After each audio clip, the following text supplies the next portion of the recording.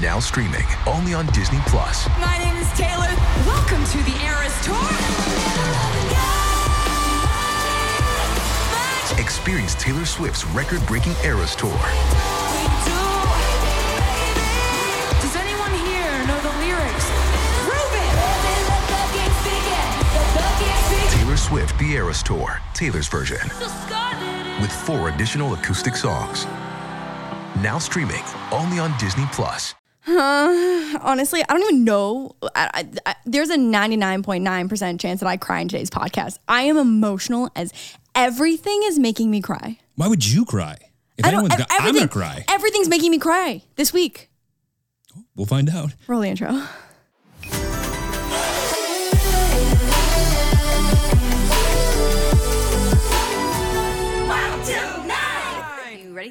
Let's go home. Hey guys, welcome back to Well Till 9, our weekly podcast hosted by myself, Lauren, and boyfriend Jeremy. Hi everybody.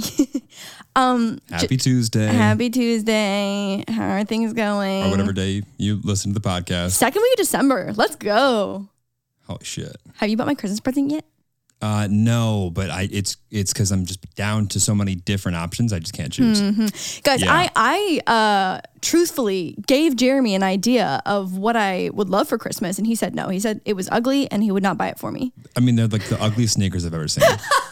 And you were like, not only were they ugly sneakers, you were like, Mom, Jeremy, will you buy me these? Will you just split this present? They're honestly, this is so many boyfriends' dream is when the girlfriend tells them exactly what they would like for Christmas, a present that they would enjoy, and something affordable to split. Right. But have I ever had a Christmas go by where I just like really missed the mark and like couldn't figure it out? You're a good gift buyer, yeah. But now I feel like I can't even believe you. I feel like it's almost insulting.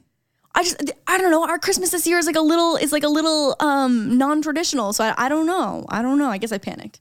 Anyways, I was put in the give specific instructions because he cannot fend for himself category. I guess it does say that. That's not how I feel. I just thought that we already have enough Actions Christmas stress. Speak louder than words. We have so much Christmas stress going on this year that I just thought that I would just take one thing. Anyways, I want to follow up with my intro. So I've been coming off of my anti-anxiety medication. I've talked about this on my vlog. But basically, I've been on an SSRI for 9 years, and my doctor has safely reduced my dosage so that now I am fully off. I've been off for 2 weeks, and everything is making me cry. Everything. We watched the finale of The Undoing last night, cried. Christmas movie, cry. Someone wrote me a nice message on in the DMs, cried. Everything is making me cry. You know, I will say it's interesting because historically, you don't cry that much. I don't cry that much, yeah. And for an awfully, not emotional person, someone who's in tune with their emotions, you don't cry as much as I guess I would have thought you would have. Huh, interesting. So this makes sense. Yeah, I'm on the verge of tears at all moments. Like anything too happy, too sad. Right. It's not any one specific genre of emotion. It could happen at any moment. Yeah. So welcome to an hour of Will She Cry or Not? There's something sitting on our side table here that for sure will make me cry. So I just wanted to tee it up. Putting it out in the open. Because I'm gonna sob. I don't most think likely. And also now you're setting it up for it to be way bigger than it is. No, I don't know. You know what? If Christmas movies, if cheesy Netflix Christmas movies can make me cry, I think that some heartfelt shit can also make me cry. Well, welcome to the Heartfelt Podcast. Welcome to the Heartfelt Podcast. So nice. You want to give the people a little update on your life? I mean, yeah. Okay. So besides the fact that I'm going through an emotional crisis right now for absolutely no reason. And do you have another follow-up appointment with the doctor? Yeah, I do on Friday. Oh, I was like, is this your permanent state? Am I stuck with this? Is this final form? I mean, I've been really trying to hold back tears. Like I've been trying to not cry too much just at all times, but I could cry at any moment. Okay. It's pretty wild. Anyways, today is Vlogmas Eve. So for those of you who have not participated in viewership or content creation of Vlogmas, it is vlogging every day until Christmas, which is a little psychotic, if I'm being honest. It's making a video every single day. And luckily, I personally have someone who edits my videos, so I can send my footage off, and the next day it'll be ready. So that's going to happen 6 out of 7 days of the week, and I will be editing every Sunday. I'm a little scared. I've never done Vlogmas before. So anyways. Oh, you've never? No, I've never done this before. So on top of being overly emotional, I'm going to be overworked as well, which I think is a really healthy combination. To be fair, though, you're very good at getting tasks done. When I have an end date, yeah. I think I'll be able to do it. But just like, it's just not healthy. Free flow is not your friend. No. Love me some structure. But you thrive in that. You get shit done. Like I feel like there are people out there that don't like put a deadline on them, and they're like, "Ooh, I work at my own pace." Yeah. And then there's also people who are like, "If there's no deadline, I'll get to it just short of when I die." Right. Two types of people. Two types of people. Yeah. So I think that I'll do okay with like the daily routine of doing it. I'm sure I'll fall into the routine, but I just need everyone to know that here is a nice preface to the next 23 days of making a video every single day where I'm feeling, aside from the whole like being on the verge of tears at all moment, I'm feeling pretty sane. So I think it's funny because in 7 days whenever we record the next episode, people will be able to see you just start to like slowly deteriorate. Yes. Because people won't actually see this video until 13 days after Vlogmas began. 7 days after Vlogmas begins. Oh shit, you're right. 7 days after. It's fine. Yeah, so it'll be the first week. So I'll still be pretty fresh, but I'm sure you'll see the light going from my eyes. Or maybe I'll love it. Who knows? I don't know. We'll see. We'll see how it goes. So realistically, everyone should be wishing me luck. Tears at any moment, just overload of stress. Anyway, happy Vlogmas, everyone. It's Vlogmas Eve. Starts tomorrow. Get excited. Happy Vlogmas. On top of happy Vlogmas, happy DUI scrubbed off your record, kind sir. Thank you. Thank you very much. I'd like to thank... my lawyer, my mother, my lawyers, my mom. She was there for me. She was there. Yeah. She was sometimes she was there a little too much. I was like, you know what? I'll handle this, please. I feel like for our listeners, that sentence was really jarring. Me getting arrested for a DUI. Yes. Yeah. Well, it's funny because I feel like I wanted to tell bits and pieces of the, not just the DUI story, but things that have happened after I got arrested for. Hi, my name is Jeremy, and I was arrested for a DUI. At what age? 17. Okay. Yeah, I feel like that's a huge, I feel like piece of the story that I'd like to put out there now. Yeah, 17. I had turned 17 the month before, so 16 turning 17. Okay. But I feel like I've wanted to tell bits and pieces of the story for so long, but it has taken me 11 years, literally until last week or 2 weeks ago, to actually get it expunged off of my record to the point where like I can actually talk about it open and honestly. Right. And not worry about like things coming back to bite me in the ass and this and that. And like, technically I was like 17. So you're kind of a minor, but you're kind of not in the state of Illinois. So it's like, it's kind of like this gray area of like, do you put it on job applications? Do you have to tell people and like this and that? So it's like very gray area anyway. Right. And I was, although let's be clear, I was drunk. I was driving. Like, let's be very clear. I was very guilty of all those things, although it's expunged off my record now. Right. Like the fact of the matter is like, I didn't end up actually getting convicted of a DUI, which is why I was able to get it off, but it still took me 11 years. And so this process, you weren't able to start the process of expunging it until a certain amount of time had passed, right? Well, not only that, so it took like 5 years to start the process of like not having any other things hit your record, right? Oh, so you had to have a clean record for 5 years. That was step one. Not only did I have to have it, when I initially got arrested for DUI, it was like end of February, March of that, I think it was 2009. And they had just increased the like penalty of what DUIs in Illinois meant. Oh. It meant that I was supposed to like have a breathalyzer in my car for the rest of my life. Oh, yeah. And I was like, if I got one more, it was like mandatory, like jail time, or it was jail time even like, I don't know. There was like a lot of things that went with it, and it just turned over. And when I got it, there was no world where I was getting it expunged. That law actually changed 4 or 5 years afterwards. And my lawyer called my mom back and was like, hey, I think I can get this off of his record. Oh. So like things fell into place for me to be able to even get it off my record in the first place. Yeah. But it took 5-10 years to like start and finish that process. Oh my God. Well, congratulations. Thank you. My mom is sitting at home being like, you're dating a criminal. Well, you know, it's like really sad. And once again, I did it. That wasn't even like a question of like whether absolutely. The sad part as a high schooler who I think is sheltered a little bit from a reality is that you start to realize when friends say they can't hang out or like you can't do certain things that like, actually that's the parents saying, No. I know you know Jeremy for 5 or 10 your whole life. You're not allowed to hang out with him anymore. Oh, I didn't even think about that. Yeah. I didn't even think about like the social effects of that. Yeah. It was interesting to see. And I think anyone who's like run into like this kind of shit before themselves, like will like relate with like even like well-meaning parents and this and that, people have always been there, whatever. It was very interesting to see the people who were immediately like, no, Johnny can't hang out with them. Or like, you know what? We need to spend more time with Jeremy because he needs it more than ever. Oh, interesting. And like people very much fell into those two buckets. Yeah. I mean, I definitely had a few friends growing up who got caught shoplifting. I mean, that's something that's so like common in teenagers. And I think that my parents didn't even really know, but I made the personal decision to be like, oh shit, like I don't know if I fuck with this. And I distanced myself a little bit, if I'm being honest. God, you're a good kid. I would be too nervous to ever shoplift. Like outside of like a piece of candy from like a bulk bin of candy, you know what I mean? Like that was the extent of my shoplifting.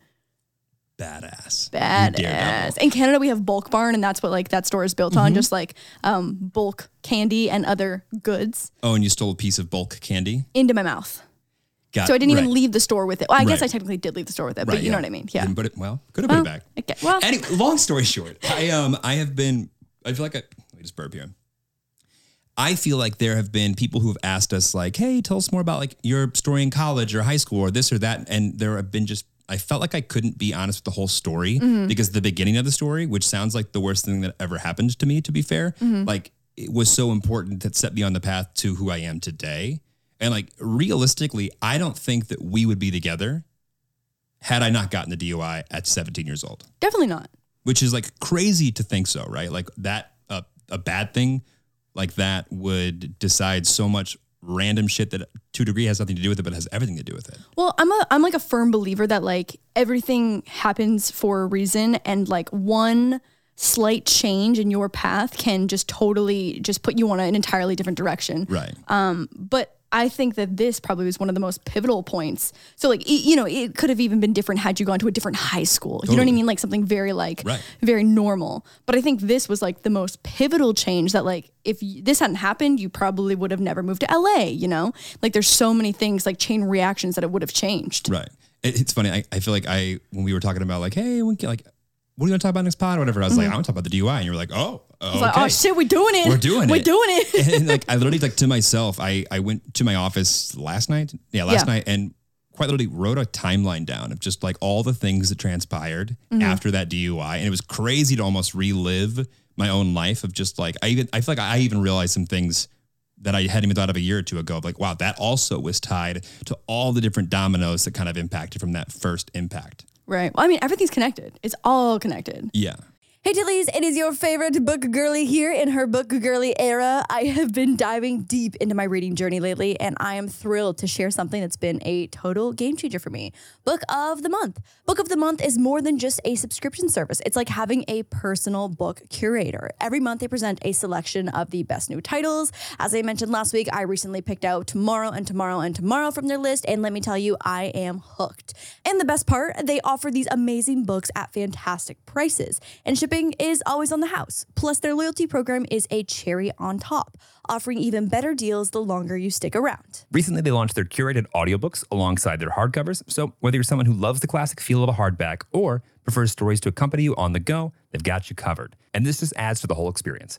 I'm genuinely impressed by how the Book of the Month selects their books. Their editorial team goes through hundreds of titles to handpick the most engaging ones for us. No matter which book you choose, you're in for a treat, and the convenience of their service is impeccable. There's always something for every type of reader. Right now, you can head over to bookofthemonth.com and snag your first book for a mere $5 using the code WILD. It's such a good deal. You do not want to miss out. I cannot recommend Book of the Month enough. It's not just about receiving books. It's about the joy of discovery, tracking your reading journey on their app, and connecting with stories that resonate. Remember, use the code WILD for that amazing first book deal.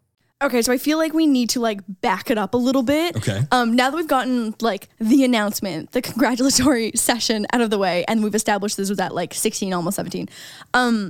Take us back. I mean, like, should we just like talk about the night that you got? So as someone who's never even been pulled over for like a speeding ticket or like a headlight out, I think that I would have shat if I got caught driving drunk. Well, the point of being drunk is that you're not as with it. I guess. Mentally with it. So like, although you're not like sitting there going, ooh, I'll figure this out. I was shit-faced as a 17-year-old kid because Uber didn't exist and I couldn't call my mom until I was drunk and all these things. I was like, I'm invincible. I'll drive myself kind of thing. Right. And I think that when it was happening, I was very drunk when it happened, like pretty drunk. It was pretty bad. Like should not have been driving a car, could have seriously hurt somebody, right? For sure. So to give you a little bit of context, it was the night of my winter formal. Okay. When I was a junior in high school. That's what helped me, the Canadian 11. grade 10, 11. Yeah.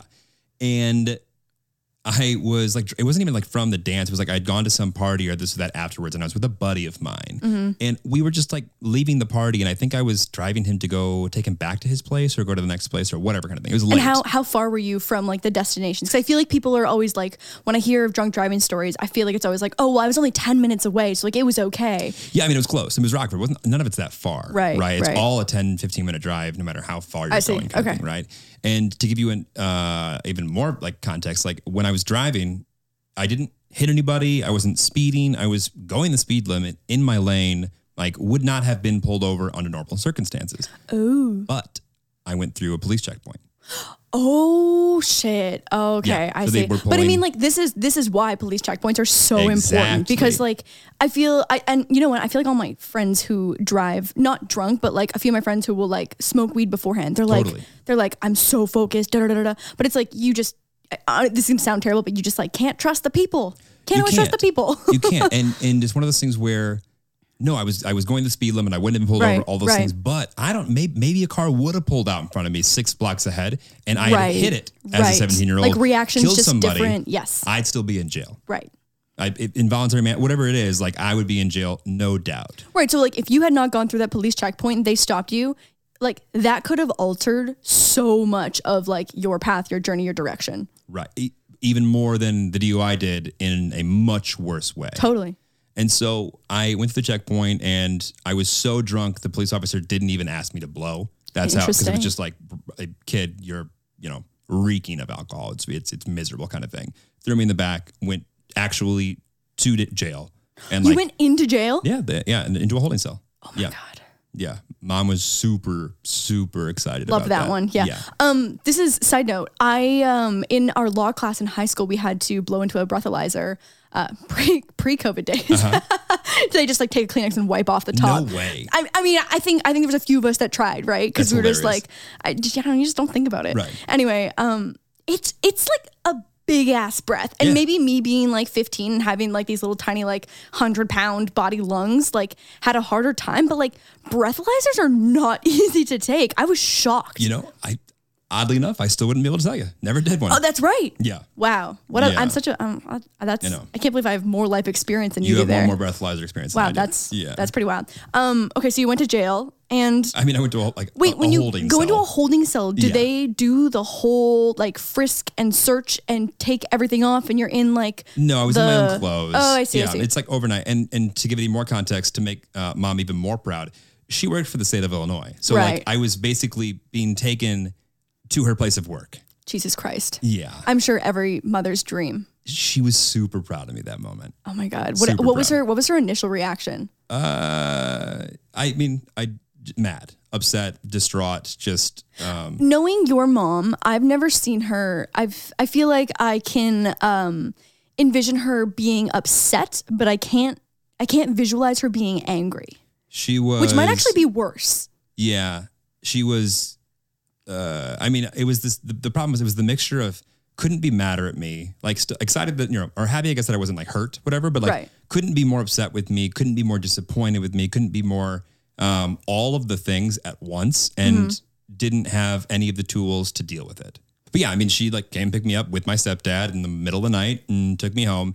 And it was crazy because I think similar to like, when you like wake up from a crazy dream that feels real, you go, oh my God, that was a dream, of course, kind of thing. I remember I woke up the next morning and that, like when I was being arrested and taken downtown and all these things, whatever, it's not that it didn't hit me, but I was still just like, it's so far from reality and my reality and who I am and my path that it didn't feel real. Right. And I remember I woke up the next morning and I remember thought to myself, my life's over.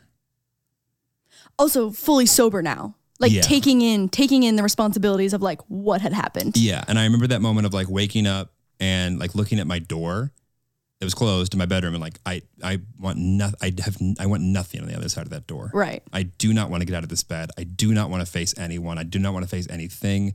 Everything in my life has now completely changed. Right. Okay. And so then leading up to this night, what kind of kid were you in school? I mean, did not give a single fuck about grades. I love sports. I was big with sports and everything. And this was right. I mean, we'll get into, I enjoyed music. I love music, but it wasn't like a passion of mine. It wasn't something that like carried my life or a theme that kept me going on. And I feel like I was constantly trying to chase after the image of what I thought a man was supposed to be, this manly thing, right? To personify this thing that didn't exist in my life.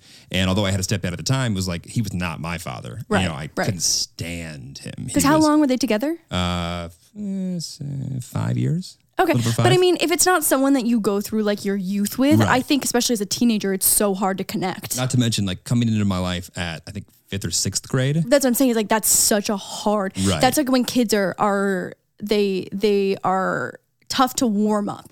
Yeah.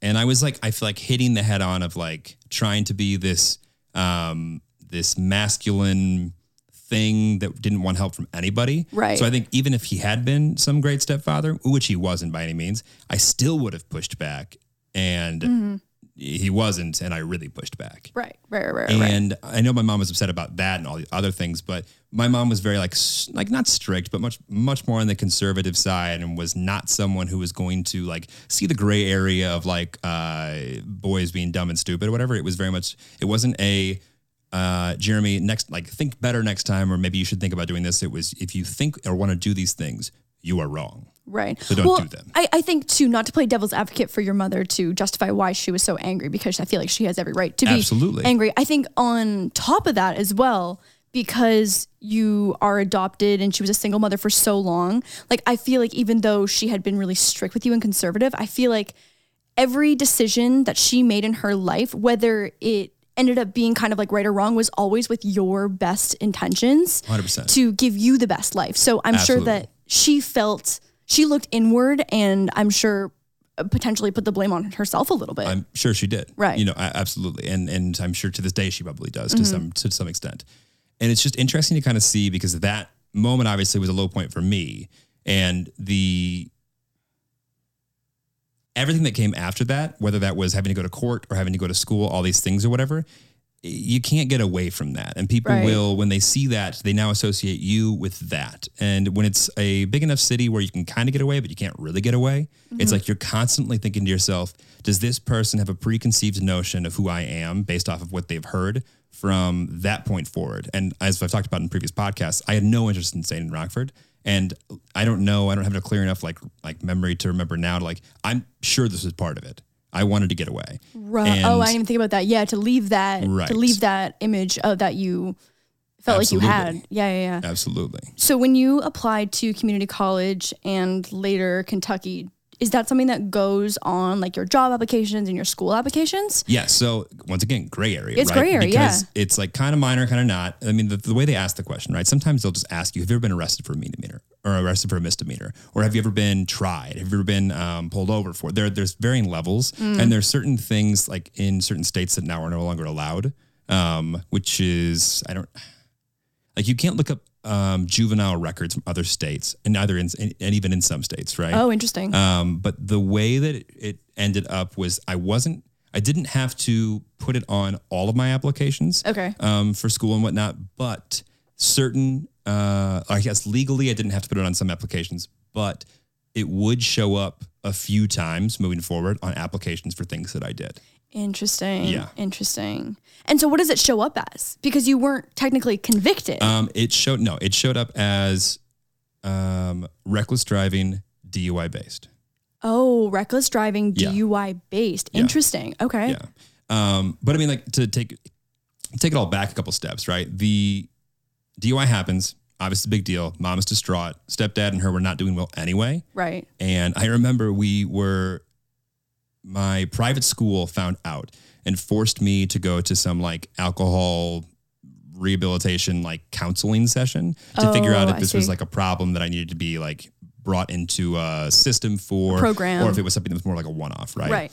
And I remember I went and, talked to the psychologist, this doctor about whatever, and kind of went through stuff, and she made her recommendations. And and that didn't really end up being anything more than it was. And I remember on the way back, we got home and like my mom was irate about the whole thing, right? Like that she had to do this and that. And I had to go pick up the car from the impound and all these things, right? And we walked back into the house. And as we're walking in, my stepdad has 2 suitcases in his hands. And he said, "I'm over this. I'm done." What a fuck ass. Yeah. No, but like that genuinely makes me so like. And I was such at a point in my life. I remember I looked at him, I was like, finally, some good fucking news from this thing. Well, I mean, if you guys had a poor relationship to begin with, and especially if like seeing the negative sides and always being on your mom's side, right? Because obviously family first. I'm sure that was like a little bit of a relief. I mean, it's funny because he said, I'm headed out, I'm not coming back.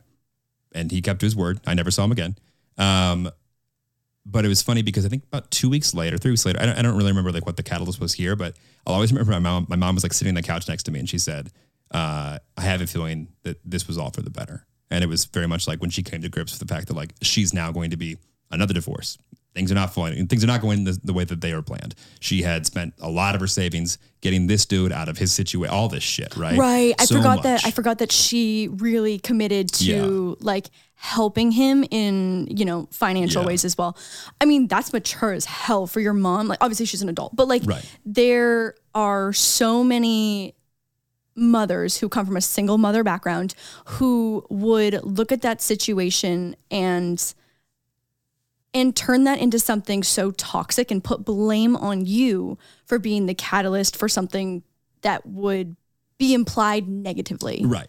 But for her, even after 2 or 3 weeks, like I feel like that is so amazing. Like that's commendable for her to be able to see it in that light and see like the positive perspective of everything that had happened and knowing that like things were going to be okay. Things were going to get better. Yeah. And I mean, she's a fighter. I mean, it wasn't the first time she's dealt with some real bullshit before. And she came out ahead of it. Do you want to read the letter? Or do you want me to read the letter? I'm going to bawl. Okay, so preface, what is the letter? What is the letter? I had begged my mom not to tell my grandmother because she's my favorite person in the whole world and this and that. And I don't know if she said she wouldn't or this or that or whatever, but one day she handed me a letter from my grandmother and she'd obviously told her and was like, "This is from your grandmother." And I was like, and so I went and found it last night and I had to like type it out because it's really difficult to read. I literally want to cry just thinking about it. And so she wrote me this. I literally, do you see the tears welling up? I haven't even started. I know, but I read like the first couple lines. Oh my God, I'm already crying. Okay, go. All right. This was, I don't know, a week or two, whatever, after everything happened. And she goes, "Hi, Jer. I am so sorry your willpower had deserted you the night of your school dance. I was very disappointed and very upset. And I know your mom was too. No matter, I love you and I want the best for you." I'm going to cry. "God is standing at the top of a narrow road with his outstretched hand. You are his child. Ask for forgiveness and he will forgive you if it comes from your heart. You are a good boy and I pray that you will have enough strength and willpower to set things right. Be humble and kind and loving to your mom and those that think a lot of and those who think a lot of you. You and your mom are going through a lot right now. My thoughts, prayers, and love are with you both. No matter how tall you grow or how much you weigh, you'll always be my little sweetheart. I love you very much. I'm on your side. Call me if you want to talk." Great. That's so cute. I'm not okay. We couldn't have done this at the end of the episode. So that hit hard then. It hits hard now. I wish these cameras were less HD currently. Yeah, can we get this down to 720 for this part? Oh, fucking shit. God damn. Yeah, I skimmed over it yesterday when we were like planning the podcast and I was like, I am not mentally well enough to go to read this. Yeah, it was tough. I mean, it was just like, it was hard because she was like, I'm disappointed, this and that. And she gets like, and it was very much just, no matter, I love you. I need you to talk for a little bit while I get the ball out of my throat. Anyway, I mean, it's crazy to think because at that time, I think that was right before she would have moved and like really started to go downhill, like physically, right? That was right before she moved in with us with my grandfather before he died and everything. And that was kind of like the last time where I feel like she lived somewhere else and I was so scared for her to find out about it. And then, because I haven't seen her. And I remember the next time I saw her, of course, it was as if like nothing had happened and she loved me and everything was okay. Because it was, but you know, it's so scary as a 17-year-old going, I've disappointed everybody. Mm-hmm. So those letters mean a lot and they still do. Stop it. Stop it right now. I think I need a Kleenex. Please hold. Welcome back. Hello. My maker's all fucked up and... So let's talk about how we got to this happy point, right? So to give you a little context, obviously worst day ever, everything's terrible kind of thing. And I remember that was like, Friday, Saturday. And I go to school, you know, that next week or whatever. And I went to a private school. And so there's like, 500 kids in the entire school. So everyone knows everything and everyone's talked and this and that. And I remember I get called into like the office, second period, third period. And it was the principals and I had a decent relationship. And he was like, got anything you want to tell me? Oh, fuck. And I was like, nope. He's like, well, he already knew, right? Yeah. And he goes, well, let me rephrase that. I got 2 punishments for you. One if you tell me, and one if I have to find out. Got anything to tell me? Yeah. Gave him enough information. He goes, okay, great. We'll go with the lesser one kind of thing. And so I was, outside of being suspended, I didn't really care about that. That wasn't a big deal. The thing that I think was like the real trigger for me was that I was still in a place where sports were what you did because you were a man and you wanted to be manly. You wanted to be cool. You wanted your friends to think you were cool, right? And that was very much like what my persona was. That's the vibe I wanted to give off. I wanted to be star athlete. I mean, not in star, but just like that was the crowd that I wanted to think. That's the crowd that I wanted to get respect from. Right. And he was like, so just, a couple things. You won't be able to do sports, obviously. And I was like, what? He's like, yeah, you got to take at least a season off of that. That's IHS, or Illinois High School Association, and that's the way that we work it. So no sports. So that's done. And then like you're on these sorts of probations and these watch. You got to check in and grades and all this shit or whatever. And like I walked out of there and to a degree it was very much. I didn't know anybody at the school who wasn't allowed to play sports. Right. I didn't know. No one at the school was like, as far as I was concerned, was limited in the capacity that I was limited. So outside of feeling alone already and like needing outside of just like school, needing like that camaraderie and that feeling of being okay and doing the things that made me feel normal again, that was also then taken away from me. Right. And I wasn't expecting that one. I mean, it's tough because I go back and forth being like I feel empathetic towards like 17-year-old you who just wants to feel normal again. But at the same time, like there needs to be consequences to actions like that. Yeah. And it's, I guess I feel less bad for you too because I know how everything worked out. You know what I mean? Yeah. Because I'm like I'm trying to figure out my thoughts and I'm like, okay, but I do think that's kind of fair. And I'm like, man, you know what? Maybe I think it's fair also too because it ended up working out for you. Yeah. I guess my thing is I don't think it works out for everybody. No, I'm definitely not. Like 100% does not work out for everyone. Like you can, 100%. And so my mom worked full time, obviously, couldn't drive anymore. So now I was actually stuck at school, high school, right? Because it's private. There's no bus. I was then now stuck at school, as far as I was concerned, from 3:15 until 5:30, 6 o'clock. Right. When she could come pick me up with the sixth graders who had to go to, all but after babysitting. School care. Right. Just sitting there twiddling my thumbs, not being able to go to sports. And I was like, I think I hate my life to the point where I don't want to do this anymore. This is terrible. And not to the point of just like physically hurting myself. Never went there. But all the time I had to think and not be able to do anything was a very unhealthy place. For sure. And so, I don't know, a day or two later, I get a call from a guy named Jim Crow, who was the drama director at my school. And he was like, Jeremy, and he was this like, just the most energy-filled, like drama teacher to a T definition, right? He called me and said, Jeremy, you're going to audition for my musical. And I was like, what? He goes, you're going to audition for my musical. And you're going to do it. I'm not asking you, I'm telling you to. I hear you have been knocked on your ass. I know who you are. And we had like talked before and we had like kind of had a relationship, but whatever. He's like, I know you can sing. He's like, I need you to audition for this musical. I was like, did you know you could sing at this point? I knew I could sing, but singing wasn't manly. Right. Singing wasn't cool. Right. Singing was for nerds. Singing was for that I didn't roll with those people. Yeah. That wasn't cool. Yeah.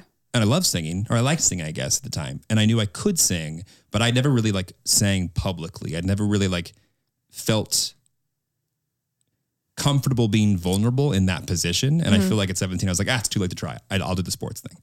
And long story short, he talked me into like auditioning, and I talked 2 or 3 of my friends that were in band with me right at the same time from playing percussion, but they could sing as well, to audition for this show.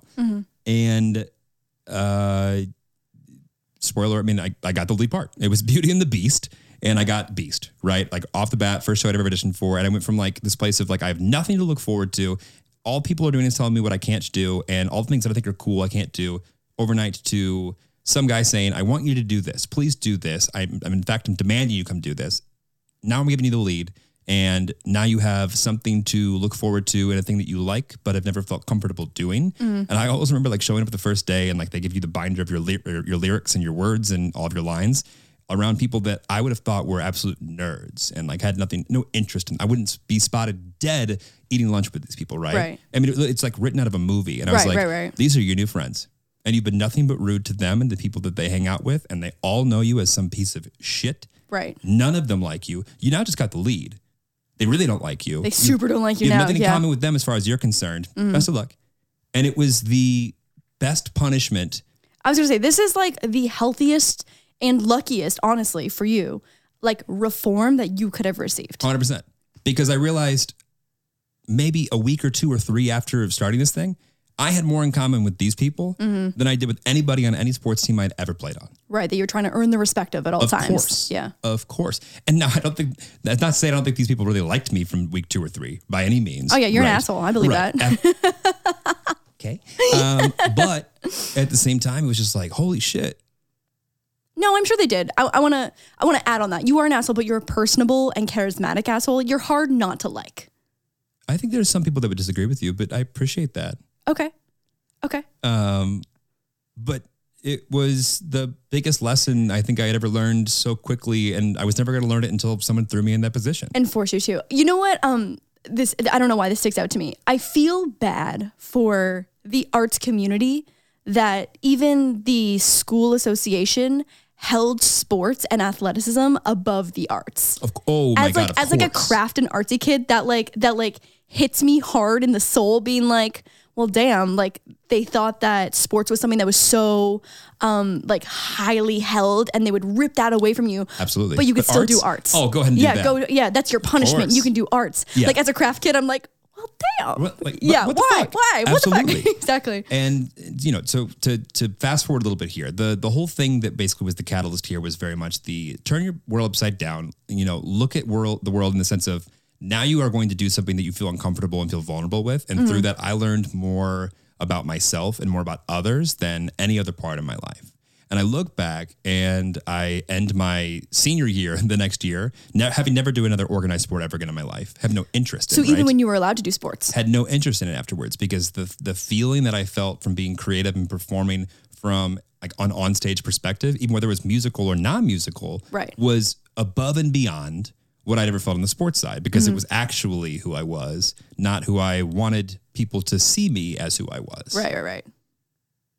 So what now? What next? What happens next in the story? To give even more credit, it's, as I kind of like alluded to, there were friends of mine and parents that knew me who were very much, don't hang out with that kid anymore. And then there were the ones that, doubled down on it. And I'll give a lot of credit to the girlfriend that I started dating, I don't know, like 6 months after all this happened or whatever. Her parents were, I'll give my mom a lot of credit for a lot of things. One thing that she struggled with was finding that balance between supporting a new hobby at the age of 17 that came from all this, that felt like a hobby and felt like a side thing. Certainly not something that could be a future. Right. A future was engineering or academics, being a lawyer or anything that was academic, or things that she knew how to tie a dollar amount to from her own experiences, right? Sure.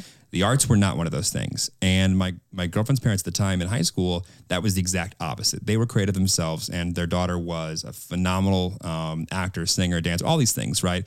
And the amount I learned from watching them support their kid in a creative fashion, and the things they would take me to in Chicago to see, like the Chicago on Broadway for the first time, right? Or see the specific lengths they would go to make sure that although we lived in a smaller area, she got the best teachers and the best this and that she could possibly get to get her to the next level. Right. Like the support. There was like an overwhelming amount of support. Right. And then I credit to a degree them with giving me that perspective in the sense of I wasn't just a kid's random thought, I think I can do it, or like I should pursue this. They, as adults, they supported this thing, and that helped me feel like I wasn't crazy for thinking like I should continue to pursue this. And to fast forward a bit, ending high school, I was still not allowed, even though I had been diagnosed with ADD earlier or ADHD, I was still not allowed to have any medication for it because it didn't exist. It's not a real thing. Got to get off that kind of stuff. That's not a real thing. Right. And so your mom said that? Yes, that was not something that was going to fly. That's not a real thing. You're not focusing. You're not trying hard enough. Yeah. I mean, I feel like that's the most common thing that you hear is that like, so recently I was just diagnosed with ADHD and OCD. Like, newsflash, I'd gone my whole life and I had no idea. And like when I was talking to my psychologist, he was saying how just like the most common form of stereotype is that you picture a young boy who is not yet matured, who just doesn't have the maturity level to sit still. And that's all it is. It's nothing bigger than that. And I feel like there's the kid that's tippy tapping on his tapping desk. away. Yeah, tapping away, drumming, whatever it might be. And I feel like there's so many and I want to give so much credit to millennials and the boomers too. Sometimes the boomers they come a long way. Sometimes they come around. But our generation just supports and welcomes mental health conversations and normalizing it so much more than like the traditional generations of being like ADHD is not real. So when were you able to see a doctor? So I'm not kidding. Like, so I turned 18, ended my senior year with a 2.6 GPA, I believe. So C, not even C plus average, like C average, right? I graduated high school with a diploma kind of thing. And that was it. And I remember I had auditioned at all these schools for music and this and that, and quite a bit of them, right? And I think I auditioned, I believe, at like 10 schools and on this like pipe dream, and like talking to my mom into even allowing me to audition and apply at these schools was a challenge. And I got into, I think, like 9 out of 10 of them, right? Right. And 100% of the ones that I got into said, you can come. You would be on academic probation. You can't get scholarships because you're on academic probation. And you would have to be reviewed after your first semester or 2 semesters here to see if we'll keep you because of how piss poor your performance was academically in high school. In school. And so I realized, one, I couldn't afford that without any scholarship. That was never going to work. And so over the summer between the end of my senior year and my freshman year of college, I took myself to the doctor and got prescribed actual medication for being ADHD. Oh, because you're 18 now. I'm 18. I can do that. Can you go when you're younger? I think you can go when you're younger, but there just has to be some kind of parent doctor privilege or something when you have like a guardian when you're not of age. Exactly. Well, fuck, good for you. Right. So went to a community college in fall because I couldn't go to any of those schools that on academic probation. Ended senior year high school with 2.6. I took 21 credits my fall semester, which is more than a full schedule, and was practicing 2 or 3 hours a day, singing as much as I could, playing music as much as I could. And I ended that semester with a 3.7 GPA.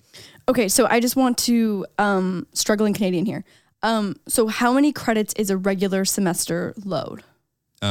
Full-time is considered 12. 12 credits, okay. And then what does the GPA schedule stop at? 1 to 4, right? So when I went from a C plus student to B plus to A student in 1 semester. After being properly medicated. Yeah. And on a overly full scholarship, or I'm sorry, on an overly full course schedule, load, like way more, like 15 would have been fine. 18 is a lot. 21 is unheard of. It's not, that's so much kind of thing. It's crazy. No one would do that. But I felt after I started taking the medication, like, oh my God, everything that I've struggled with of just like not being able to finish a task, I can do now.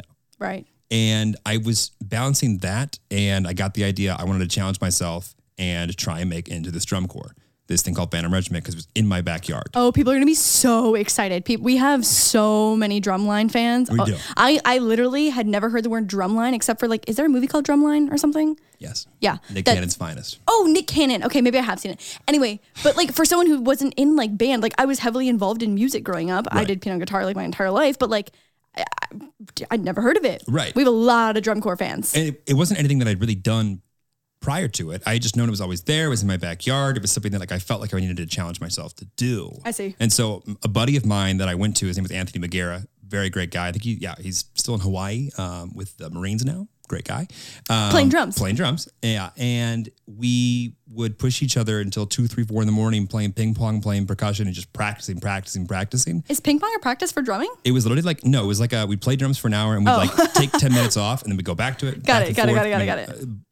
My mother's patience listening to that in the basement, like there's... I mean, every parent's worst nightmare is when their kid wants to learn how to play drums. Yeah. And so, I mean, the long story short in that, 2, 3, 4 callbacks for this thing, right? Everyone else was getting picked. And I knew the very first audition, I am not good enough to be in this group. There's no way it's not going to happen. What are the age limits? Like, what's the age span? Because it's not just high school kids, obviously. It's up to 21.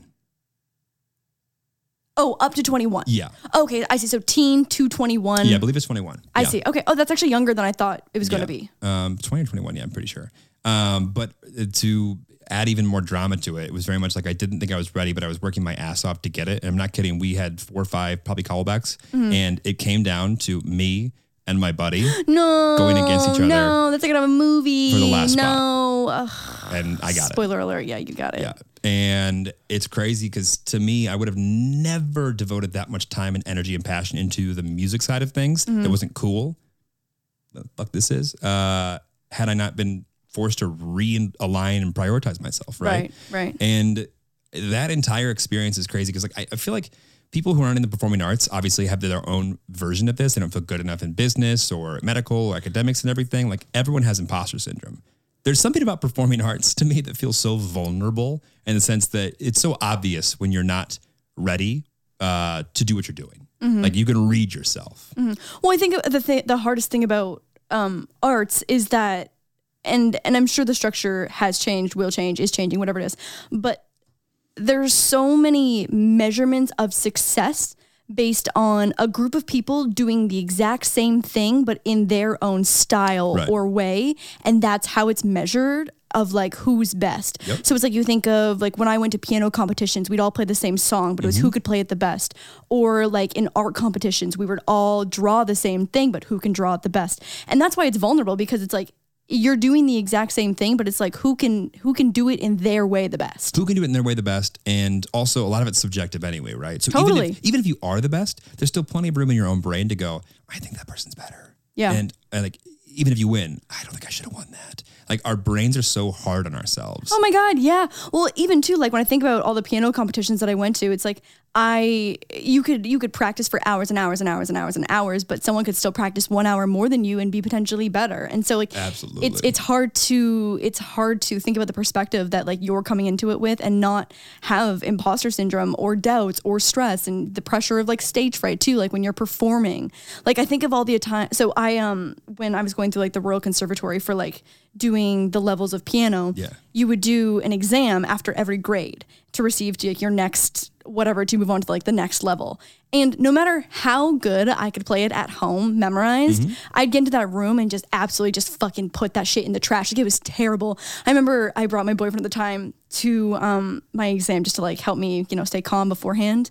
And he'd heard me play, you only play 3 songs and a bunch of scales, and they ask you like at random, play an arpeggio in this key. And of course you know them at home, but you get in there, and I remember coming out of my one exam and I had really fucked a song, like could not get through it. And he was like, so that was okay. How are we feeling? How are we feeling? Do you want to be Dairy Queen? You want some Dairy Queen? Are you lactose intolerant? Also, nothing has changed. Literally nothing has changed. Yeah. You want some ice cream? Apparently ice cream is my love language. And that's okay. But I mean, it's just like in that environment, it's just like, I could have practiced more. I could have played one more time. The person before me, I heard them play and I heard them nail it. You know what I mean? It's just like, it's just like a spiral. The amount of people that I feel like I've connected with later on, they were like, yeah, babe, you were always so good. I'm like, you were always so good. They were like, did you say, yeah, babe? No. I don't think so. They were like, yeah, babe, you're so good. And you're like, yeah, you're That's so what I said good. to these people. I said, yeah, babe. But like you constantly get in your head that you are having not to as put up good. a front Yeah. just to like, and everyone feels that way. And it's not to say there aren't some people who just excel and know they're the absolute shit. Don't get me wrong. But I'm not talking about that person. That wasn't No me. one likes that guy. That guy sucks. That Or guy that girl sucks. sucks. Yeah. Oh, either it's both sex. But no, the sad thing was, I feel like that cycle of me barely getting into the thing that I wanted to get into, and then constantly thinking they shouldn't have brought me on, I'm not worthy of this kind of thing, went on for another 10 years, I feel like, before I finally started to, I don't know, just reap some benefits of like the actual hard work and actually feel like I belong. So I feel like a handful of our viewers already know this, but Jeremy was basically, so if you've seen Pitch Perfect 1 through 3, that was Jeremy. 1 through 3 for sure. Have to get them all. Are you kidding? Of course. Honestly, I think number 2 is my favorite personally. Anyways, Jeremy's life was basically Pitch Perfect.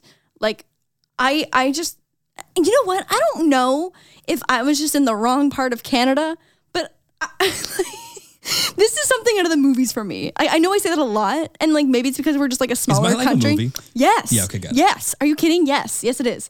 And so Jeremy was Pitch Perfect, singing a cappella in at the University of Kentucky. Walk me through that.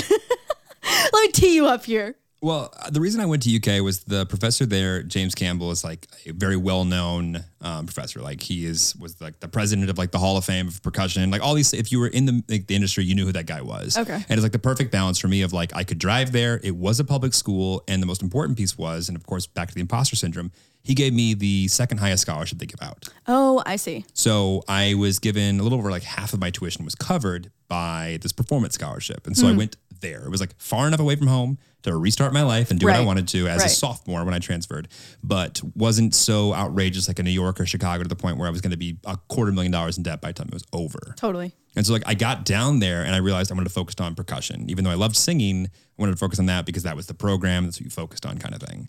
And I, within 2 or 3 weeks, met a bunch of the guys that were on the singing side. And towards the end of the semester, they basically talked me into, hey, listen, if you want to pay the rest of your scholarship, like the rest of the tuition that you're not getting, there are 3 groups you can audition into that will pay for your tuition. Like if you can get into them. You have to audition, you have to make them. But the choir department's well funded, they can pay for it. And so I'm like, oh my God, perfect. Yeah. And so I went and auditioned for all these 3 groups thinking I'll get maybe 1 or 2 of them. And I ended up getting all 3. But can we pause for 1 second? Uh-huh. Jeremy always harps on me for being a lucky person. I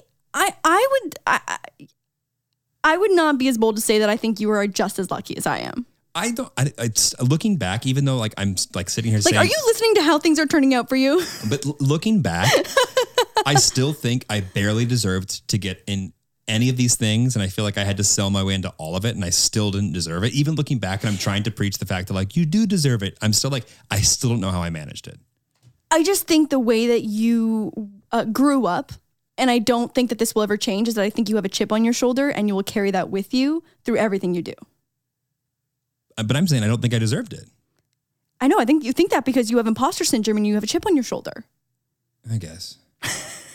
Welcome to therapy with Lordy AY. Right. This is my therapy session. Yeah. So anyway, so you got the option to do all 3. And so one was the Acousticats. Well, so one was men's choir. Okay. And so that one I could get into no matter, like they would let anybody in there, right? But they would give me a scholarship if I got into the Acousticats, which is the a cappella group that was men's, right? Babe.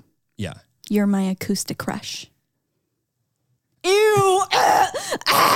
For our audio listeners only, Jeremy just laid down the fattest, nastiest wink of my life. It wasn't going to work and I was going to be like, this. It's been a while. Had one shot. You had one shot to wink there. Yeah. Okay, it still works. Okay, I still got it. Stop. Keep going. Make sure the face still works. So Acousticats was a second level of choir. Well, it was like an extracurricular thing. And like you got money for doing that. And you would get money for doing men's choir if you got into both. I see. And then on top of that, there was a thing called chorale, which is the best of guys and women. And there was like, I don't know, 4 voice parts of every part, but 16, 24 parts. Okay. That's it. And you got the most money for that. And I got into all 3. And then maybe a week or 2 afterward, and I had been struggling with my allergies really bad anyway. A week or 2 after I got into those and like found out I was going to basically have most of my stuff paid for the following year, I went to the doctor and he said, you are at risk of crazy infection in your throat because your tonsils are so big. We have to remove them very soon. You know that this is the same storyline as Chloe in Pitch Perfect when she had nodes, right? Yeah, but anyway, it was my real life. So I was like, fuck! like I just got here. I'm just starting to figure this thing out. And you're like, now I'm like, he's like, and you'll probably be able to sing, but like sometimes it does mess you up and you don't really have the same voice as you did before. Right. And so, sorry, this was tonsils? Yeah, my tonsils were literally touching in the morning. I follow someone on TikTok who just had their tonsils removed as an adult, and it is one of the like doctors acclaimed most painful surgeries to have when you're an adult. It just does not heal the way that a kid's throat does. It was the most painful thing that's ever happened to me. Most painful. No joke. I mean, you've told me like horror stories of you having your tonsils removed. It was I'm glad I did it obviously, but it was the most, I can't imagine something more painful. How long is the recovery for that? Solid 2 weeks. Oh, like, God. And you're not really able to do anything for the first week because every time you breathe, you're like, oh, like, you know, when like you're sitting there going, like that's miserable. That's miserable. Yeah. Anyway, 2 weeks, turns out I could sing. Everything's good. So you still did all three? I did all three. And like I did that for a year and a half. And as you would say, of course, the luck hit it, whatever. As I was about to basically move over to the business side of things, realizing I loved music, but I felt like such an imposter for so many reasons. And I needed to get into something that was more concrete and would make mom proud and all this shit. I also think that there are so many just like societal pressures of people having the impression, and honestly, this is not an impression, I feel like this is kind of reality, is that it is so hard to make it in the arts and to earn a steady income. So like, I don't think that's an unfair mindset for you to have, to be like, this is a little risky. This is a little risky for like my well-being financially later on in life. I think I looked at it like the guy that was teaching me like some of my private lessons was, you know, a doctor of percussion, right? He had a doctorate in it, and like he was having a hard time paying his water bill. Right. And I was like, I don't want this. Well, I mean, it's just like, do you want to make that sacrifice to do something that you are so passionate about? And I guess I loved it enough at the time to be like, I think I can cultivate my own love for this, not from a financial standpoint. Right. Go to business, make my money in this capacity, still love music, and be able to do them both at the same time and not have to rely on one. Right. And also like the pressures of like, I felt like I was just skating by the, like just by my teeth every time to get in these new groups and doing this. And I was like, I don't want to, like, that's too stressful. I think my art of bullshit will get me through on a sales and marketing path to a more like solid financial future. Right. Well, so you could still switch over to business classes while doing Acousticats and chorale and stuff. Well, so that was the thing. I basically, when I switched to business the year before, right? Or when I ended up switching to business, I was like, you know what? The percussion scholarship, although it's half of my tuition, I'll lose that. I'll keep doing the singing stuff to supplement, right? Okay, got it. And the following year, right, like my end of my junior year, before I was going to go into my senior year, I was so far behind because I switched majors late. I was like, I need to drop everything. I'll pick up the debt, but I'll be able to nail this and actually graduate on time. And of course, as luck would have it, Jordan Lindsay, one of my best friends to this day, whatever, goes, we're going to audition for this thing off. NBC's best. And if you're in this group, you have to because your scholarship says so. And we're like, fuck. Oh, interesting. So because it wasn't a choice. Because they're paying you and you're part of that group. Yeah. And he'll be the first one to say, remember what I told you? I remember he came to this idea and I was like, Jordan, this is a waste of time. Yeah. I don't want to do this. We're not going to make it. First off, we suck. And the audition is the same. Don't say that about my Acousticats. Anyway, and the audition's the same day as the Kentucky Derby. And I was like, I am not missing the Derby to go to some audition to go be told how much we suck. Okay. And so I was irate. I did not want to go. I did not want to practice for this stupid thing, but my scholarship was there, so I was going to do it. So basically I was like, you know what? This is my goodbye. I'll do this, then I'm done, and then I'm going to just focus on business. And I remember we practiced for this damn thing for a month and a half and finally got down there to Nashville and auditioned for this thing. And I realized at the end of the audition, I was like, fuck, I think we just made this thing. As luck would have it. And what's crazy is because like it takes weeks or even a month to find out about that, you know. And I was like back at home in Rockford, like between my junior and senior year, like getting ready for my senior year, taking a bunch of classes and this and that. Get that call, of course. It's like, hey, you're going to LA, and I was like, I'm sure Donna loved that one. As if on schedule, she was like, well, yeah, but you're not going, and I was like, well, no. It's my group, so I kind of have to go. She's like, yeah, but you're not going. And I was like, no, but I gotta go. I mean, it's tough too, because you would have been what, like 20 at the time? I was 20. Yeah, I was 20. Yeah. And you would have been 20. I was 20. Yeah. No. I was 21. I was 21. Oh, your January birthday. Yeah, that makes sense. Yeah. I was 21. And it was like, it was crazy because like I feel like not given up on my like love of music kind of thing, but I just said, I'm gonna put you over here for a while. I'm gonna go finish school. I'm gonna go do this thing that I know I need to do. So I'm gonna put my creative thing to the side finally. and I'm going to go focus on this. I mean, I think my mom was like, oh, thank God. And you're like, psych. And then of course, fights later, when I was like, I'm going to LA kind of thing. And of course, I went to LA, and I feel like that was, to a degree, I felt good about leaving music there almost. Because when I got out to LA, once again, surrounded by people, as you know, who are just so talented. And it's one more reason of you're like, I don't deserve to be here. What's the best of the best?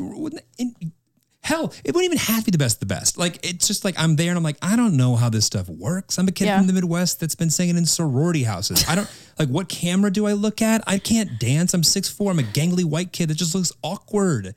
I don't know what to do with myself kind of thing. Finish the podcast. But once you finish the podcast, do yourself a favor. Go to YouTube search bar and type in, what's the one where your pants come down? NBC Sing Off, Acousticats with a K. I want to be very clear, not a C. Old time rock and roll. And it's old time rock and roll. Tom Cruise when he goes. Jeremy has a little solo moment where he rips his pants down. You know what? I used to do a lot more squats. Go check it out. Yeah, the thighs look great, babe. Thighs look great. Yeah. Mm-hmm. Thighs look nice. Do yourself a favor. There's a picture of me, my mother, and my assistant all huddled around a little iPhone, enjoying this for the first time together when we found out when Jeremy first started dating. And we weren't even dating yet. We weren't even dating? No. It was like 3 weeks later, and you were like, hi, Mom, this is Jeremy. Oh, you're right. That because my parents were here. This is when he takes his pants off on. And like, I gotta be national honest, TV. I had just shook the DUI thing. I was no longer at this. I was finally getting my life together. Like, I feel like parents were finally like, oh, this kid's in tech. He's got a straight job. Everything's good. And you're like, but look at the time he took his pants off on national television. I mean, I've done much worse on the internet, so my parents are not thrown by that kind of behavior on the internet. I didn't tell my mom I was taking my pants off that night. Oh, did she shit her pants? Oh my God, she must have. She wasn't like, she was like. Your mom was just so modest that she was on her couch at home. Just Jeremy, all 3 syllables. Jeremy. Jeremy. Well, here we are.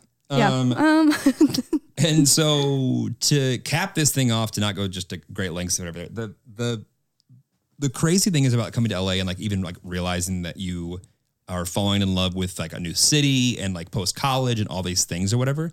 I remember like going back to school and realizing like, wow, I want to do a business. I don't want to be in the performing arts by any means, but like I want to get to it. I just want to like start. And I had a really hard time coming back to school after being on TV, like really, really hard. Like I couldn't get out of bed. I was just super sad. I wanted to be out in LA. I had met a girl. It was just like, I was very much just like, I want to get done with this thing. And like, you know me, I don't have issues with depression. It's not something that I struggle with. Mm-hmm. I was depressed. And I think the more, once again, people told me when I got back to school and I was the kid that was, I mean, it's a big university, but local like, celeb. Yeah, like it's Lexington, Kentucky. It's like I would go into any restaurant or anything on campus. It was like, that kid's the one that can sing or whatever kind of thing. Which is, you think it's cool, but it's not. And you just feel like you're like an imposter because you're like, yeah, but like when I'm out there, I'm nobody. Like you guys, once again, you don't understand. I'm not cool. And what you think about me is not real. Like that's not cool. Mm-hmm. And so it's crazy because I look back on my life and I'm like, I was upset when people thought that I was something that I wasn't in a negative way. And I'm also upset when someone gives me too much credit. So it's just like the human condition is so fucked. It's the chip on your shoulder. I told you. Yeah, it's like a chunk out of your shoulder. It's tough. I think too, I can relate to this in a lot of ways. When I felt like I was trapped in Toronto, waiting for literally my visa to be approved to be able to go to Los Angeles. How long is that process? I mean, it depends. I think under the current administration that we just had over the past 4 years, what a fun ride that was. That was a process that was not fun for anyone. Right. Immigration, just not. But how long did it take you? So for me, under Obama, it took me about 9 months. Wow, that's still a long time. It's a long time. My application, so I'm on an O1 visa. My application was over 200 pages of every career achievement I'd ever had in my entire life. Every magazine printout I'd ever been featured in, every news segment I'd ever been on, any kind of award or recognition that you have. But like what I'm getting at is just that like when I felt like I was trapped in a place that I did not want to be because I saw something bigger and brighter in a place that I just couldn't quite reach yet, you can't appreciate anything behind you. Nothing makes you feel valuable where you are, all you can focus on is the place you want to be. You want to be, right. So it's like, I'm sure a lot of people in the Acoustic Hats, when you guys came back, were like, oh, hell yeah, I'm a local celebrity. People want to buy me drinks. Like, I'm sure a lot of people, flourished in that. But because you had another goal that you wanted to get to, you're kind of blinded as to what's happening around you. I would go so far to say that 4 or 5 of the guys dealt with depression at the time. And I could think of 1 or 2 that still do. Right. Interesting. One in particular, one that just never really got back. He got a taste of just like a life that was beyond everything he knew. Right. And he had no idea how to get back to it. Right. Well, I mean, it's so polarizing. It's just like, it's such a different world. Yeah. And it's not like the biggest prime. It was on prime time on NBC, but it's not like it's some like, you're not an A-list celebrity by any means. You're not a B-list celebrity. You're not a C-list celebrity. You're just like, you get a taste of like what that performance feels like, and you don't know how to replicate it. And it's like a drug. Yeah. And you just don't know how to get back to it. And like a lot of us struggled. That's interesting. But no one, of course, wants to share that. Yeah, I mean, yeah, obviously. Yeah. And here comes Donna's favorite part of your academic career is when you didn't finish your degree. Isn't that fun? What a star child you are, babe. Isn't that fun? I'm thinking back, I'm like, Mom, you had a tough ride. Yeah, your mom, truly a saint. Bless her. So, long story short, my senior year, I definitely did get a little bit behind by not being at school for the first 3 months in the fall. For sure. And when I went back, of course, like my newfound depression was just like, I don't want to go to school. This is stupid. It's terrible. I'm going to LA. Mm-hmm. And so halfway through the next following semester, my grades had really fallen. I didn't care. I didn't want to be there. I was just like, I want to get out to LA and do something. It wasn't even perform, but like, I want to get out there. I'll get a shit job. I'll just like, work my way up kind of thing. I just want to get out there and get into life. Start. Yeah, I want to start. Just start, I want to start. And I decided with a few weeks left, you know what? A few weeks, Jeremy? Well, the thing was, I realized there was one class I think I wasn't going to pass. Oh, you were going to pass it, I see. So that you'd have to go in for another semester. Not only that, I was like, okay, if I can get it done in the summer, or if I can get it done in one 3-month period or a 4-month period, I'll do it.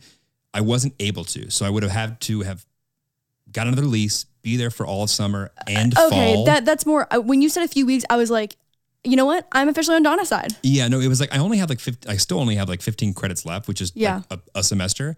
But one of those courses is a prerequisite to the other one. So I have to be there 2 consecutive semesters. I see. Otherwise, I would have, realistically, with Corona, probably would have been like, oh, well, I'm quarantined Might anyway. have just finished it, yeah. Online anyway. Yeah. And so I, spoiler alert, move out to LA in with my girlfriend for the first time, living with a girl kind of thing, right? Go from like small town Kentucky, moving out to LA, no degree, no plan, no anything. And how much do you have in savings? $200. Jesus Christ, Jeremy. Oh my God. Everyone always says that you need at least 3 months. Like, I feel like this is the general thing that I've always heard from friends who moved to LA with nothing to like do their fresh start, is that they always try and move out here with at least 3 months of everything saved so that they could do nothing for 3 months and have that cushion. So you came out here with 3 cents. I can't tell you how much you need. I do know that it's more than $300. Got it. Yeah. Surprise. So moved out here and was just like, I'll figure it out, kind of thing. I don't know what I'm going to do. And spoiler alert, I could not figure it out. Okay. So for how long? Years. Because So what did you do when you first got here? Applied at any and everything. Okay. Right? And I realized, and it's what's terrible about it is that minimum wage, I don't know if it's changed at the time or now, like minimum wage was not going to cover the amount of money I needed to just survive and pay my student loans and whatever kind of thing. So I was like, okay, I have to figure out how to make a little bit more than that to even come out net zero. And none of it, just did the math, none of it worked. Like I wasn't going to able to just get an hourly job that required no previous experience and could pay my bills. I'm like, I have to, as opposed to doing that and still coming up short, let me take 30 days, 45 days to get a job that pays a little bit better or figure something out to actually be able to cover my expenses. And it just took so long and I realized that, okay, great. I know enough about marketing and sales. I'll be able to consult and help from a social perspective, whatever some of these businesses. And it took me, I would get up at the crack of dawn, 6 a.m., start shooting emails out, calling, using everyone I knew, which was almost nobody out here, right? My girlfriend at the time was on tour, so she wasn't even here. So I was just alone in a city, knowing maybe 2 or 3 people. And the people that I knew, I couldn't ask for help because I didn't want to look desperate. Right. Because I couldn't come up that way. Also, new friend. It's God like you're not forbid. comfortable with that. Right. And I didn't want to use the things around me that I think I probably could have used per se because they Right. were doing well. I didn't want to come off or make people feel like I was using them. So I refused to ask. And so I feel like people, and the reason that I feel like I've put off even talking about this part is because people have been like, talk about post-university or like, you don't have a degree or, how did you get here? Right. Like what took you from dropping out of school and now having a great job and being able to support myself and beyond and being really fortunate and lucky to be in a career that has really endless opportunities. And I look back at it and it was as conventional as the rest of my upbringing. Cause like I struggled for like years. I mean, I feel like you came out here with a purpose of like, I want to do this thing I'm already doing. And I feel like I came out here with a world of like, I want to come out there. And obviously I was interested in obviously being closer to my girlfriend, but I also was so passionate about the idea of being able to be in a city with endless opportunities in business and in tech and in culture and everything that just didn't exist in the Midwest. Yeah, I mean, I think that's not dissimilar to a ton of people who just Right. want, they move into LA with a dream, and Right. that's It would have been a little bit easier with a dream and a degree, but of course, because I had on the way out. Actually, do you actually think that it would have been easier had you had a degree on your? No, not at this point. Yeah, I was No. gonna say I actually don't know if I agree with that. Yeah. And to even on top for where I ended up, right? Because when you leave with no, I'm gonna go figure it out. You don't believe in me? Yeah, I'll show you. Yeah, I'm gonna make it. I'll figure it out. You can't then call that person and say, "Hey, everything you said was right." Right. Hey, Mom, I am struggling. And of course, for years when she would call me, "Oh, everything's good. No, I'm fine. I'm fine." I couldn't afford food. I was trying to figure out how to scrounge enough dollars together to eat, pay some of the rent, do anything and everything I could for multiple years.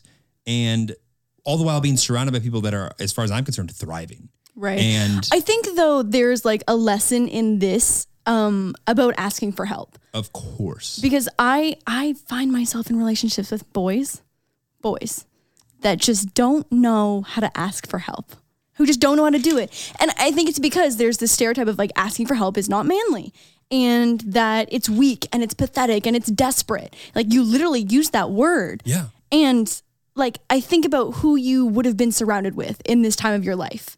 And had you asked for a little bit of help? Of course. Of course. And it's the biggest visual reminder I feel like I have of myself in this time that I can always go back to whenever like I feel like I not forget my story, but like when I feel like it's been so long since then is I did it was like 2016, I think. I sang with a group in Florida called Voctive. They're like this a cappella group at Disney, right? The leader of that group, Jamie Ray, and I got connected and he said, "You and your girlfriend should come out and sing with us. We'll do a video. It'll be fun. Whatever you want to sing, I'll write it. And it's great." Once again, I looked at these people from afar on YouTube and I was like, these are the most talented singers ever. I can't say no to this opportunity. Once again, don't feel like I belong in this. My girlfriend, of course, is way more accomplished than me. I am once again in the situation that I don't deserve, but you have to try. You have to do it. And while I'm trying to figure out how to make enough money to eat and pay some rent and do the basic things, I also can't turn down this opportunity to do this thing. And the reason I bring it up is because I look at the video, this thing called Disney Love Medley that we did. And I look at the video and That's a different person. I'm 50 pounds less than I am right now. You look sick. I was sick. Yeah, no, that's what I mean. But it's like it's jarring and like alarming what 6'4" can look like with 50 pounds less. Like knowing what you look like. Looking at my face. If you watch that video and you look at my face. For me, it's your elbows. I mean, I couldn't afford to eat. I was barely able to survive. And it's a reminder of this moment where I was doing this thing that I hadn't been able to do in years. I'm not kidding. Like that was the first time I had been in a recording studio since I was on the show. It was like years, right? And I look at that piece and I look happy and I'm smiling and everything's great. And I know how sad I was. Right. Because I was so far from control and all I wanted to do was be all the things that I felt that I was not. Well, I think that you were chasing success and a sense of individuality. True. And of course, like people on the internet were mean and were saying, this kid is using you for this, or this person, what does he do? Like, why is he, why does he have followers? Why do you love this thing? And you just want to say, shut up, go away. You don't know. You don't know. I know. You don't know what people are dealing with. I have been on the internet for 9 years. Exactly. I know. So here's where things get good. Is it me? Am I the good part? Oh, that's the finale, my love. Here's where things get good. Enough knocking on doors, enough trying to figure it out, and just like being willing to work hard. And I get a client that pays a little bit more. And when you get momentum and you make a little bit of money and you're not desperate, when you don't have enough, when you don't have so much time to like worry about if I don't get this job, I'm not going to eat. When you go, okay, well, I'm going to eat. I know that much. Now I'd like to start paying back that student debt. Right. The momentum carries you. The way that you present yourself just changes. You don't have time to stress over little things, so you get through more things. And so I landed another client that was bigger and another client that was bigger. And when you say client, like what were you doing? I was doing basically, I would take a startup and they wanted to be able to create either new like marketing for them. They wanted to create social assets or be able to understand how like the back end of social platforms worked. And I studied Facebook and I studied Instagram and I studied Twitter and I studied the paid ads behind them. And I would create these strategies for companies that couldn't afford big agencies, but they would pay me like a flat dollar amount and I just figured it out for them. Right. And started making a little bit of money, not anywhere near enough to actually like pay back my debt, but like enough to like exist. To float. Right. Yeah. And that, 6-9 months later, start making some decent money. And I got an opportunity to work for a kind of newer tech company, STEM. And I actually took a small pay cut to work at STEM, but I believed in the product and what they did. And also too, your lifestyle improvement of you going from working for yourself to working for, a corporation, even though it was a small business, like, it's just different when it's not you working for you. When it's you working for you, there's no work days. You have days, and every day you work. And there are no work hours. It's you have to work until the work is done. Because if you don't do it, it doesn't get done. And when you work for a company, it's not to say they couldn't drive you, but like it's probably 9 to 5-ish or 8 to 6-ish, and it's probably 5 or 6 days a week. And that's when I realized, and I got this idea of like, holy shit, I actually am good at business. I actually can excel. Like I got into a role where there was more opportunity than I was just bringing to the table myself, and I kept hitting it. And it wasn't that any degree or any conversation or any one of those things in the past would have like unlocked that for me. It was a place where I was put into an opportunity where I had like tried hard enough and worked hard enough and studied hard enough for myself to get to, and everything fell into place from there. But nothing I was going to do myself was going to get me to that situation until the time was right and the opportunity was right for me. Right. Everything had to align and all the experience that you went through had to happen. And it's crazy because I look back on the things that I struggled with and the path that I took and the thing that brought me to I was very successful at STEM.